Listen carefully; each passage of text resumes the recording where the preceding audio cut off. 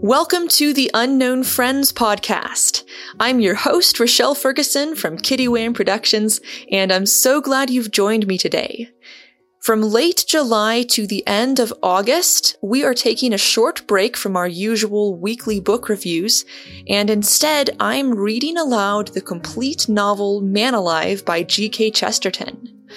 If you haven't yet listened to my introduction to Man Alive and my brief analysis of the book's characters and themes, check out my most recent book review, episode 26 of season 2 from July 14th. Today's episode is an unabridged recording of Man Alive Chapter 1, but just be aware that in very slight ways my narration occasionally deviates from the original text when I encounter profanity or offensive language. This happens rarely, but I am omitting one or two words or phrases in this chapter since I'm just not comfortable using that kind of language. That said, I think you'll find Chapter 1 intriguing and entertaining. So without further ado, please enjoy today's reading. Man Alive by G.K. Chesterton. Chapter 1. How the Great Wind Came to Beacon House. A wind sprang high in the west, like a wave of unreasonable happiness, and tore eastward across England, trailing with it the frosty scent of forests and the cold intoxication of the sea. In a million holes and corners it refreshed a man like a flagon, and astonished him like a blow. In the inmost chambers of intricate and embowered houses, it woke like a domestic explosion, littering the floor with some professor's papers till they seemed as precious as fugitive, or blowing out the candle by which a boy read Treasure Island and wrapping him in roaring dark. But everywhere it bore drama into undramatic lives, and carried the trump of crisis across the world. Many a harassed mother in a mean backyard had looked at 5 dwarfish shirts on the clothesline as at some small sick tragedy. It was as if she had hanged her 5 children. The wind came, and they were full and kicking as if 5 fat imps had sprung into them, and far down in her oppressed subconscious she half remembered those coarse comedies of her father's, when the elves still dwelt in the homes of men. Many an unnoticed girl in a dank, walled garden had tossed herself into the hammock with the same intolerant gesture with which she might have tossed herself into the Thames, and that wind rent the waving wall of woods and lifted the hammock like a balloon, and showed her shapes of quaint clouds far beyond, and pictures of bright villages far below, as if she rode heaven in a fairy boat. Many a dusty clerk or cleric, plodding a telescopic road of poplars, thought for the 100th time that they were like the plumes of a hearse, when this invisible energy caught and swung and clashed them round his head like a wreath or salutation of seraphic wings. There was in it something more inspired and authoritative even than the old wind of the proverb, for this was the good wind that blows nobody harm. The flying blast struck London just where it scales the northern heights, terrace above terrace, as precipitous as Edinburgh. It was round about this place that some poet, probably drunk, looked up astonished at all those streets gone skywards, and, thinking vaguely of glaciers and roped mountaineers, gave it the name of Swiss Cottage, which it has never been able to shake off. At some stage of those heights, a terrace of tall grey houses, mostly empty and almost as desolate as the Grampians, curved round at the western end, so that the last building, a boarding establishment called Beacon House, offered abruptly to the sunset its high, narrow, and towering termination, like the prow of some deserted ship. The ship, however, was not wholly deserted. The proprietor of the boarding house, a Mrs. Duke, was one of those helpless persons against whom fate wars in vain. She smiled vaguely both before and after all her calamities. She was too soft to be hurt.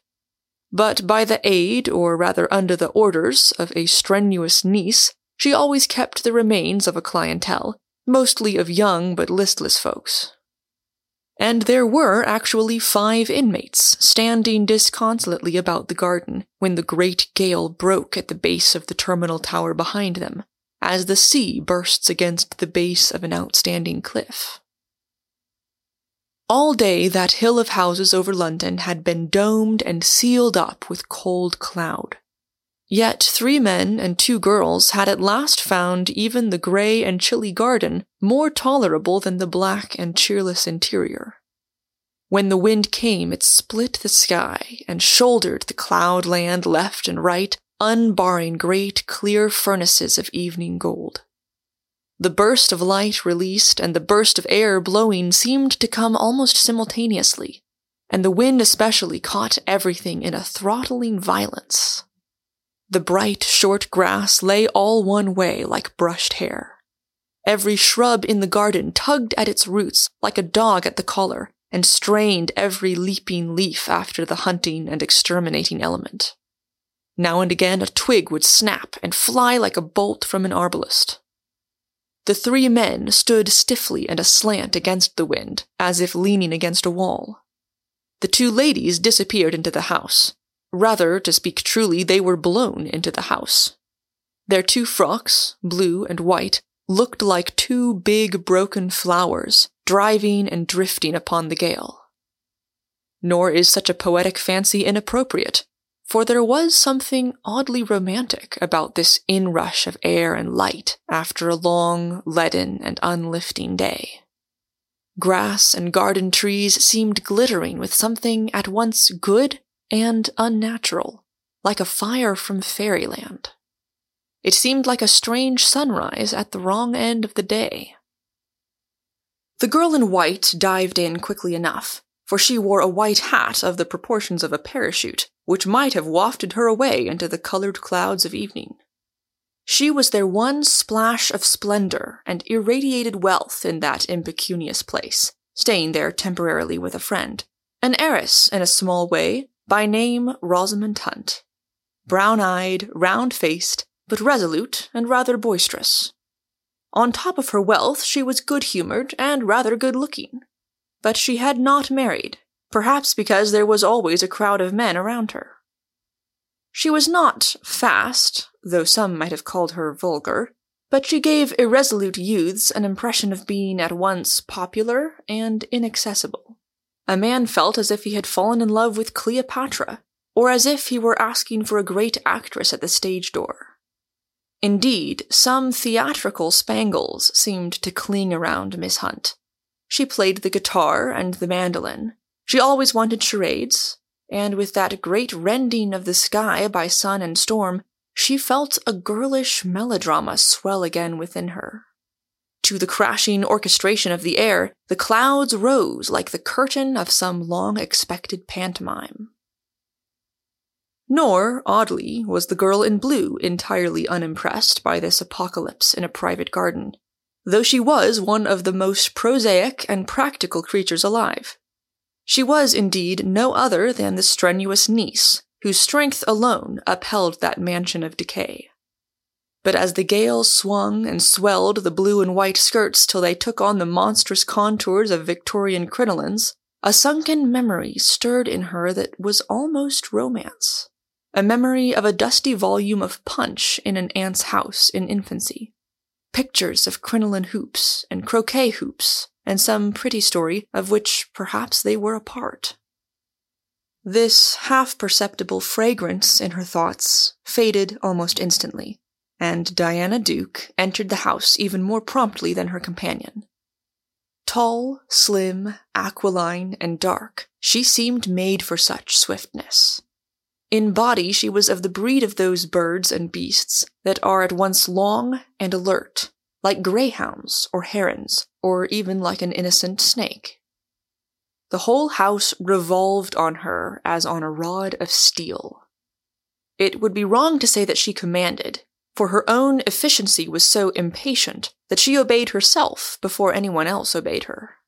Before electricians could mend a bell or locksmiths open a door, before dentists could pluck a tooth or butlers draw a tight cork, It was done already with the silent violence of her slim hands. She was light, but there was nothing leaping about her lightness. She spurned the ground, and she meant to spurn it. People talk of the pathos and failure of plain women, but it is a more terrible thing that a beautiful woman may succeed in everything but womanhood. "It's enough to blow your head off," said the young woman in white, going to the looking-glass. The young woman in blue made no reply, but put away her gardening gloves, and then went to the sideboard and began to spread out an afternoon cloth for tea. "Enough to blow your head off, I say," said Miss Rosamond Hunt, with the unruffled cheeriness of one whose songs and speeches had always been safe for an encore. "Only your hat, I think," said Diana Duke, "but I dare say that is sometimes more important." Rosamond's face showed for an instant the offense of a spoiled child, and then the humor of a very healthy person.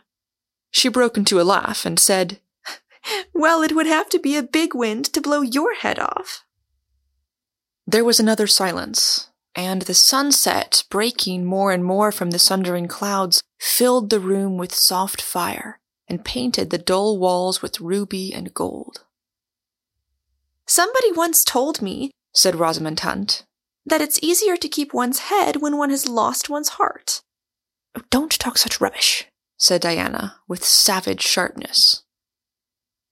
Outside, the garden was clad in a golden splendor, but the wind was still stiffly blowing, and the three men who stood their ground might also have considered the problem of hats and heads.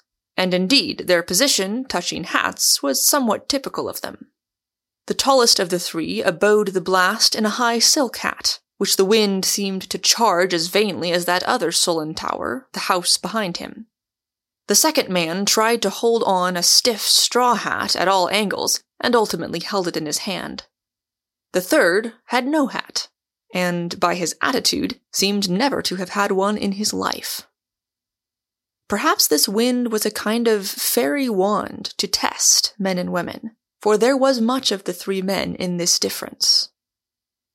The man in the solid silk hat was the embodiment of silkiness and solidity. He was a big, bland, bored, and, as some said, boring man, with flat, fair hair and handsome, heavy features.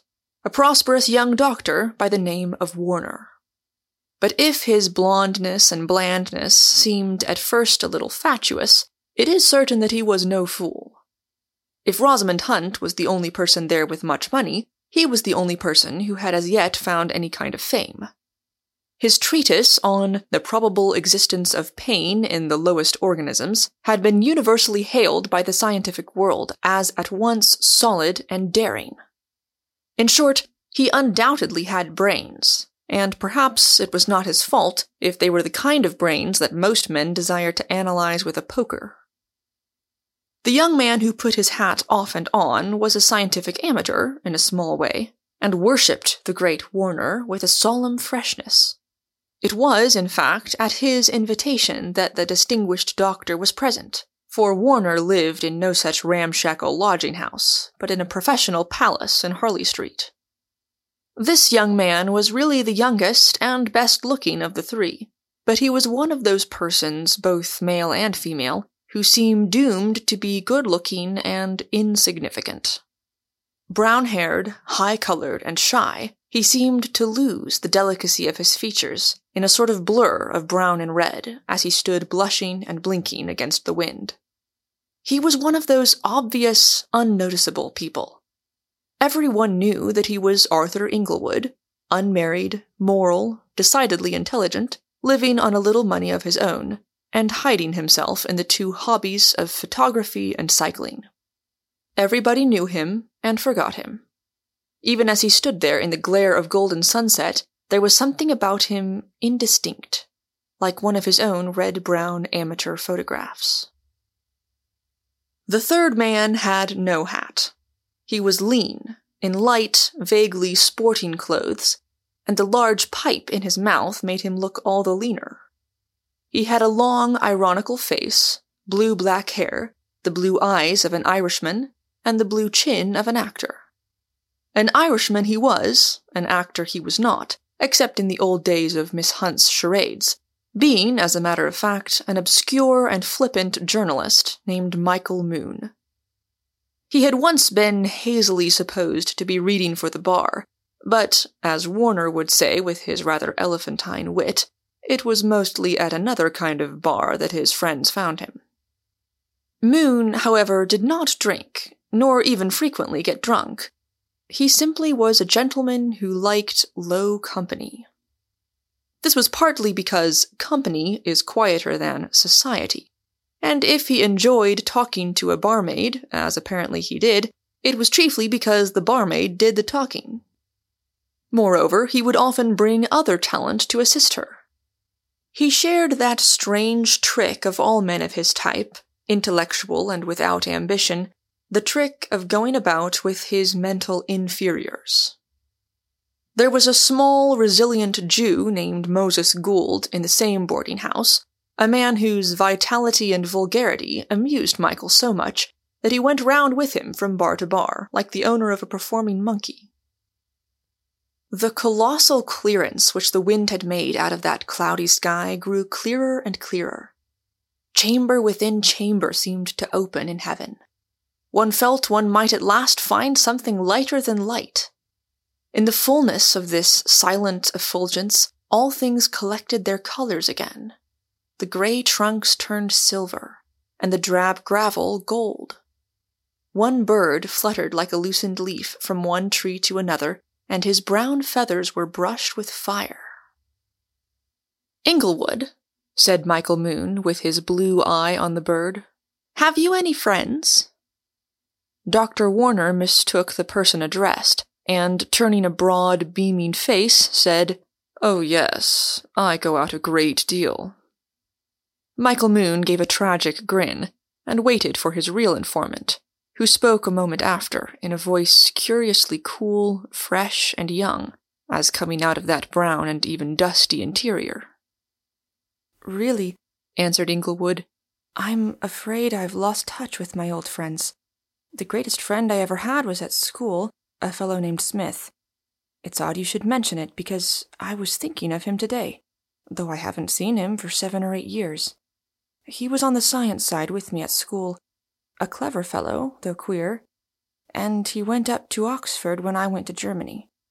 The fact is, it's rather a sad story. I often asked him to come and see me, and when I heard nothing I made inquiries, I was shocked to learn that poor Smith had gone off his head. The accounts were a bit cloudy, of course, some saying that he had recovered again, but they always say that. About a year ago, I got a telegram from him myself. The telegram, I'm sorry to say, put the matter beyond a doubt." "Quite so," assented Dr. Warner stolidly. "Insanity is generally incurable." "So is sanity," said the Irishman, and studied him with a dreary eye. "Symptoms?" asked the doctor. "What was this telegram?" "It's a shame to joke about such things," said Inglewood, in his honest, embarrassed way. "The telegram was Smith's illness, not Smith. The actual words were, 'Man found alive with 2 legs.'" "Alive with 2 legs," repeated Michael, frowning. "Perhaps a version of alive and kicking? I don't know much about people out of their senses, but I suppose they ought to be kicking." "And people in their senses?" asked Warner, smiling. "Oh, they ought to be kicked," said Michael with sudden heartiness. "The message is clearly insane," continued the impenetrable Warner. "The best test is a reference to the undeveloped normal type. Even a baby does not expect to find a man with 3 legs. 3 legs, said Michael Moon, would be very convenient in this wind. A fresh eruption of the atmosphere had indeed almost thrown them off their balance and broken the blackened trees in the garden. Beyond, all sorts of accidental objects could be seen scouring the wind-scoured sky.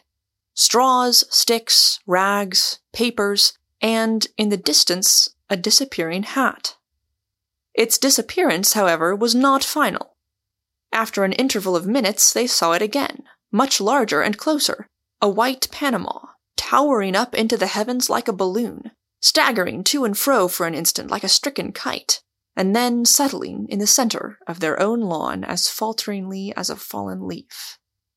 "Somebody's lost a good hat," said Dr. Warner shortly. Almost as he spoke, another object came over the garden wall, flying after the fluttering Panama. It was a big green umbrella. After that came hurtling a huge yellow Gladstone bag. And after that came a figure like a flying wheel of legs, as in the shield of the Isle of Man. But though for a flash it seemed to have 5 or 6 legs, it alighted upon 2, like the man in the queer telegram. It took the form of a large, light-haired man in gay green holiday clothes. He had bright blonde hair that the wind brushed back like a German's, a flushed, eager face like a cherub's, and a prominent, pointing nose, a little like a dog's. His head, however, was by no means cherubic in the sense of being without a body. On the contrary, on his vast shoulders, and shape generally gigantesque, his head looked oddly and unnaturally small. This gave rise to a scientific theory, which his conduct fully supported, that he was an idiot. Inglewood had a politeness instinctive and yet awkward. His life was full of arrested half-gestures of assistance, and even this prodigy of a big man in green, leaping the wall like a bright green grasshopper, did not paralyze that small altruism of his habits in such a matter as a lost hat. He was stepping forward to recover the green gentleman's headgear, when he was struck rigid with a roar like a bull's. "Unsportsmanlike!" bellowed the big man. "Give it fair play! Give it fair play!" And he came after his own hat quickly but cautiously, with burning eyes. The hat had seemed at first to droop and dawdle as in ostentatious languor on the sunny lawn, but the wind again freshening and rising, it went dancing down the garden with the devilry of a pas de quatre. The eccentric went bounding after it with kangaroo leaps and bursts of breathless speech, of which it was not always easy to pick up the thread. "Fair play, fair play! Sport of kings! Chase their crowns! Quite humane! Tramontana! Cardinals chase red hats! Old English hunting! Started a hat in Bramber Combe! Hat at bay! Mangled hounds! Got him!" As the wind rose out of a roar into a shriek, he leapt into the sky on his strong, fantastic legs, snatched at the vanishing hat, missed it, and pitched sprawling face foremost on the grass. The hat rose over him like a bird in triumph. But its triumph was premature. For the lunatic, flung forward on his hands, threw up his boots behind, waved his 2 legs in the air like symbolic ensigns, so that they actually thought again of the telegram, and actually caught the hat with his feet. A prolonged and piercing yell of wind split the welkin from end to end. The eyes of all the men were blinded by the invisible blast, as by a strange, clear cataract of transparency rushing between them and all objects about them. But as the large man fell back in a sitting posture and solemnly crowned himself with the hat, Michael found, to his incredulous surprise, that he had been holding his breath, like a man watching a duel. While that tall wind was at the top of its sky-scraping energy, another short cry was heard, beginning very querulous, but ending very quick, swallowed in abrupt silence. The shiny black cylinder of Dr. Warner's official hat sailed off his head in the long, smooth parabola of an airship, and in almost cresting a garden tree, was caught in the topmost branches. Another hat was gone.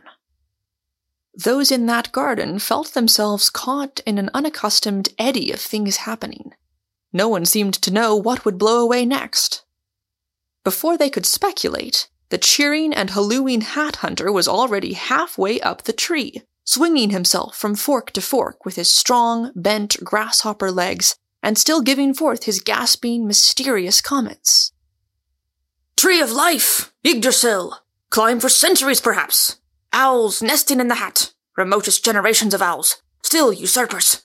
Gone to heaven! Man in the moon wears it! Brigand, not yours! Belongs to depressed medical man in garden. Give it up! Give it up! The tree swung and swept and thrashed to and fro in the thundering wind like a thistle, and flamed in the full sunshine like a bonfire. The green, fantastic human figure, vivid against its autumn red and gold, was already among its highest and craziest branches, which by bare luck did not break with the weight of his big body. He was up there among the last tossing leaves and the first twinkling stars of evening, still talking to himself, cheerfully, reasoningly, half apologetically, in little gasps. He might well be out of breath, for his whole preposterous raid had gone with one rush. He had bounded the wall once like a football, swept down the garden like a slide, and shot up the tree like a rocket. The other three men seemed buried under incident piled on incident, a wild world where one thing began before another thing left off. All three had the first thought. The tree had been there for the 5 years they had known the boarding house. Each one of them was active and strong. No one of them had even thought of climbing it. Beyond that, Inglewood felt first the mere fact of color. The bright, brisk leaves, the bleak blue sky, the wild green arms and legs reminded him irrationally of something glowing in his infancy, something akin to a gaudy man on a golden tree. Perhaps it was only painted monkey on a stick. Oddly enough, Michael Moon, though more of a humorist, was touched on a tenderer nerve, half remembered the old young theatricals with Rosamond, and was amused to find himself almost quoting Shakespeare. For valor, is not love a Hercules, still climbing trees in the Hesperides?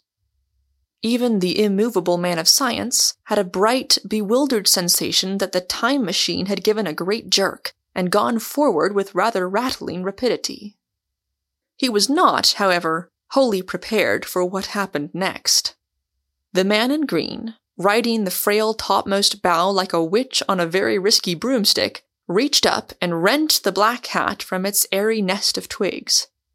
It had been broken across a heavy bough in the first burst of its passage. A tangle of branches had torn and scored and scratched it in every direction. A clap of wind and foliage had flattened it like a concertina. Nor can it be said that the obliging gentleman with the sharp nose showed any adequate tenderness for its structure when he finally unhooked it from its place. When he had found it, however, his proceedings were by some counted singular. He waved it with a loud whoop of triumph, and then immediately appeared to fall backwards off the tree, to which, however, he remained attached by his long, strong legs, like a monkey swung by his tail. Hanging thus head downwards above the unhelmed Warner, he gravely proceeded to drop the battered silk cylinder upon his brows. "Every man a king," explained the inverted philosopher. "Every hat, consequently, a crown. But this is a crown out of heaven." And he again attempted the coronation of Warner, who, however, moved away with great abruptness from the hovering diadem, not seeming, strangely enough, to wish for his former decoration in its present state. "Wrong, wrong," cried the obliging person hilariously. "Always wear uniform, even if it's shabby uniform. Ritualists may always be untidy. Go to a dance with soot on your shirt front, but go with a shirt front. Huntsman wears old coat, but old pink coat. Wear a topper, even if it's got no top. It's the symbol that counts. Take your hat, because it is your hat, after all. Its nap rubbed all off by the bark, dears, and its brim not the least bit curled. But for old sake's sake, it is still, dears, the knobbiest tile in the world." Speaking thus, with a wild comfortableness, he settled or smashed the shapeless silk hat over the face of the disturbed physician, and fell on his feet among the other men, still talking, beaming and breathless. "Why don't they make more games out of wind?" he asked in some excitement. "Kites are all right, but why should it only be kites? Why, I thought of 3 other games for a windy day while I was climbing that tree. Here's one of them. You take a lot of pepper. I think, interposed Moon with a sardonic mildness, that your games are already sufficiently interesting. Are you, may I ask, a professional acrobat on a tour? Or a traveling advertisement of Sunny Jim? How and why do you display all this energy for clearing walls and climbing trees in our melancholy but at least rational suburbs? The stranger, so far as so loud a person was capable of it, appeared to grow confidential. Well, it's a trick of my own, he confessed candidly. I do it by having 2 legs. Arthur Inglewood, who had sunk into the background of this scene of folly, started and stared at the newcomer with his short-sighted eyes screwed up and his high color slightly heightened. "Why, I believe you're Smith," he cried with his fresh, almost boyish voice, and then after an instant's stare, "and yet I'm not sure." "I have a card, I think," said the unknown with baffling solemnity. "A card with my real name, my titles, offices, and true purpose on this earth." He drew out slowly from an upper waistcoat pocket a scarlet card case, and as slowly produced a very large card. Even in the instant of its production, they fancied it was of a queer shape, unlike the cards of ordinary gentlemen. But it was there only for an instant, for as it passed from his fingers to Arthur's, one or another slipped his hold. The strident, tearing gale in that garden carried away the stranger's card to join the wild waste paper of the universe, and that great western wind shook the whole house and passed.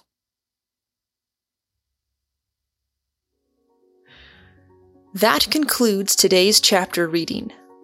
As always, I'm your host, Rochelle Ferguson from Kitty Wayne Productions, and you can learn more about me, my podcast, and my writing by visiting my website, kittywayneproductions.com.